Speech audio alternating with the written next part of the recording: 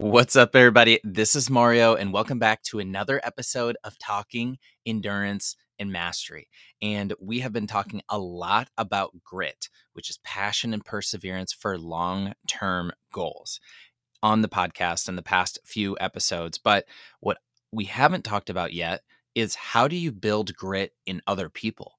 And specifically, how can you, if you're a parent, how can you instill grit in your kids? If you've been thinking about that question, if you're a parent, if you're a coach or a leader of other people, then this is going to be a really helpful podcast for you. First, I'm going to roll the trailer and then we're going to get into it. Do you want to complete an endurance event and elevate all areas of your life, but you don't know where to start? Then you're in the right place. Talking Endurance and Mastery is a podcast to help you create a vision and take steps towards your goals and dreams. I'm your coach, Mario Minner. I've completed events like Ironmans and ultramarathons, but I believe the true benefit from endurance events is how they help you become the best version of yourself. Join me as I share stories, lessons, and interview guests to help you apply endurance and mastery principles into every area of your life. Are you ready? Let's go.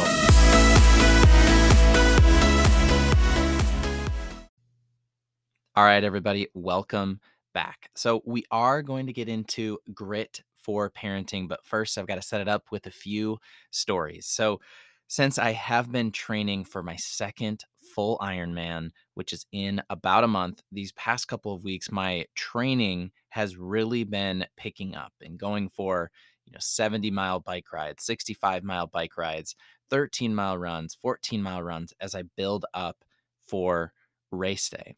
And I noticed that my daughter Ellie has really taken notice of this as well, because every once in a while she'll just look at me and she'll just say, "Daddy, run, run, run," and she'll just start running around the living room, back and forth, zigging and zagging. Or she'll look at me and she'll just say, "Run, run," and she'll just be running around in our backyard. Or sometimes after my runs, she will see that I'm sweaty and she'll say, "Dada wet? Run? Dada wet? Run?" Or she'll ask me a question of saying something like, "Dada swim? Dada swim?" And she's two, but it's just so funny to see that she is picking up on that aspect of it. And so that's one part. Another thing that kind of made me think about this is recently, Ellie has been kind of bossing around our dog, Wally. And Wally is about 4 years old. He's a mini Bernie Doodle. And every once in a while, Ellie will just kind of almost like yell at him, snap at him, and say, "Wally, no, Wally, no," and be very harsh with him. And I'm like, what the heck? Why is she being so bossy? And then a few days later, or even a few hours after that, I'll find myself saying just randomly, because I'm holding the baby or I'm holding Ellie, we're folding laundry, something on the couch, and Wally jumps up, and I'll just say, "Wally, no, Wally, no." So Ellie has obviously learned that from me and from Emily. And so the whole point of it is that whether we realize it or not, our kids are always watching. They're always watching and they're always listening to the best and the worst parts of us.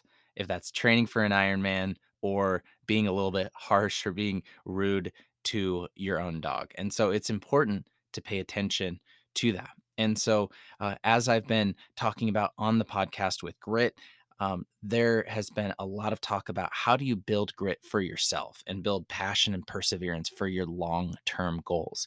But the chapter that I was getting into recently was how can you build grit from the outside in? So if you are a parent, if you're leading a team, if you're leading an organization, how can you create grit in other people?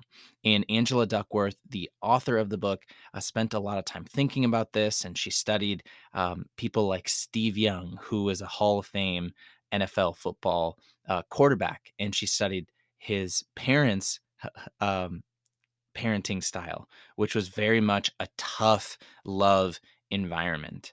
And then she also looked at a number of other people, and there were comedians who had almost the exact opposite, where there weren't any rules, there wasn't any structure, but there was definitely love. And so it kind of brought up this question of like, which parenting style is the best that helps people achieve long term success?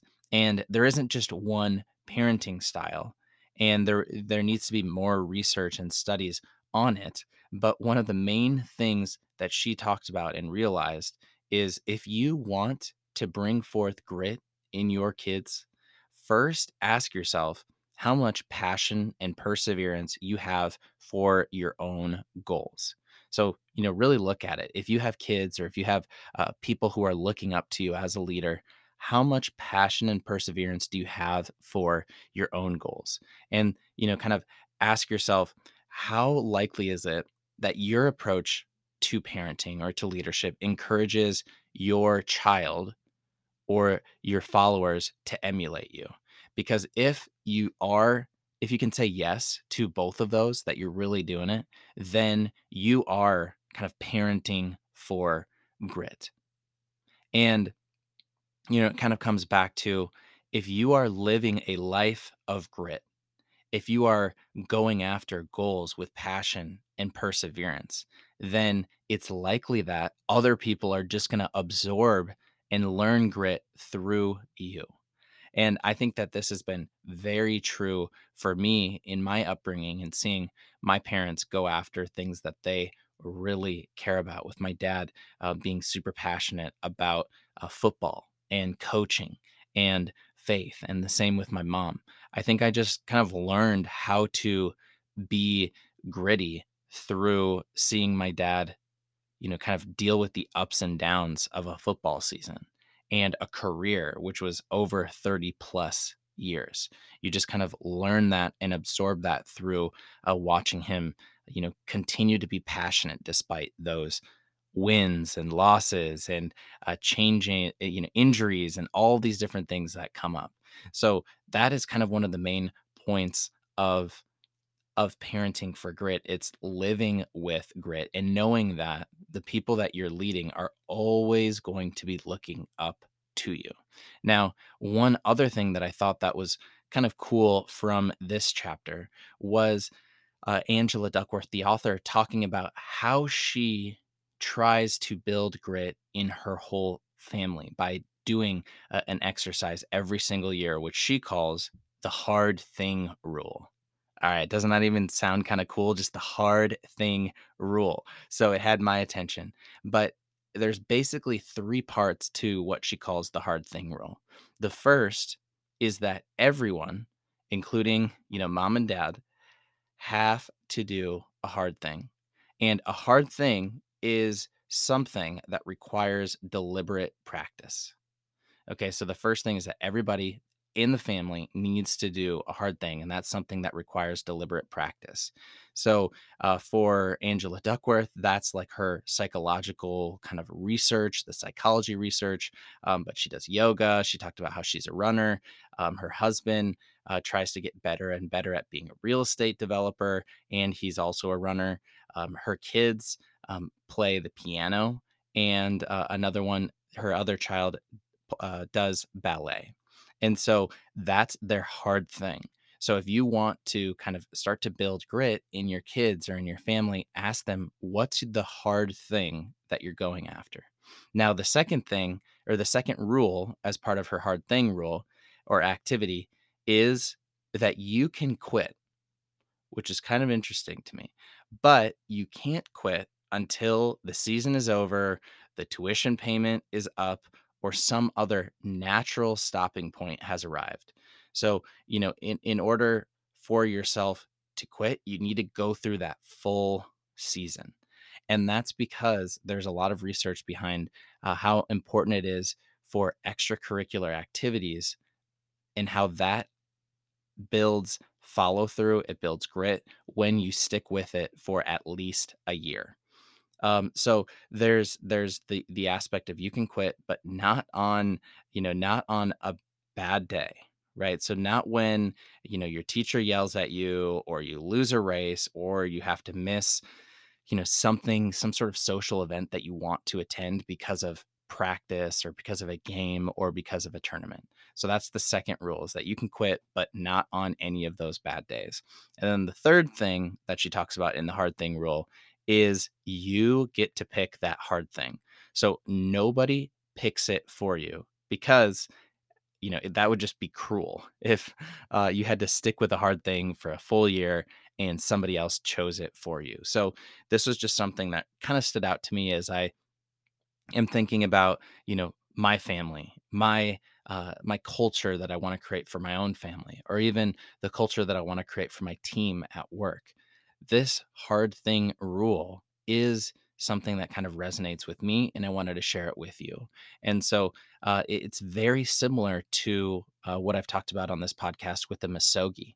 And the Misogi is that, one big event that you're going to go after every single year. It's kind of a year defining goal where the process of training for it or preparing for it and achieving it has a benefit throughout the whole year into every area of your life. And it's kind of that one thing, as you look back on your previous years, you're going to remember what that Masogi or what that big event was. And for me, this year, the hard thing rule or my Misogi is going to be going after a 100-mile ultra marathon, which is in October. And I'm just kind of getting ready for that.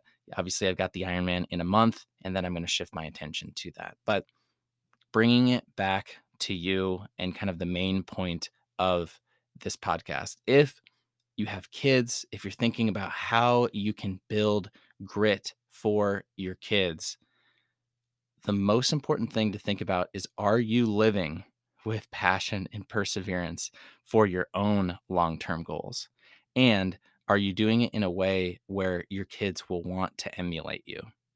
If you're saying yes to both of those, then you're already parenting for grit. And if you're looking for an activity, if you're looking for a way to get your whole family involved, then try the hard thing rule, which is what Angela Duckworth, the author of Grit, does with her family. So I hope that that was helpful. If you found any sort of value in today's episode, go ahead and leave a 5-star review. I would love that. It would mean so much to me. And just wanted to say I appreciate every single one of you for listening and for supporting this podcast. I'll talk to y'all later.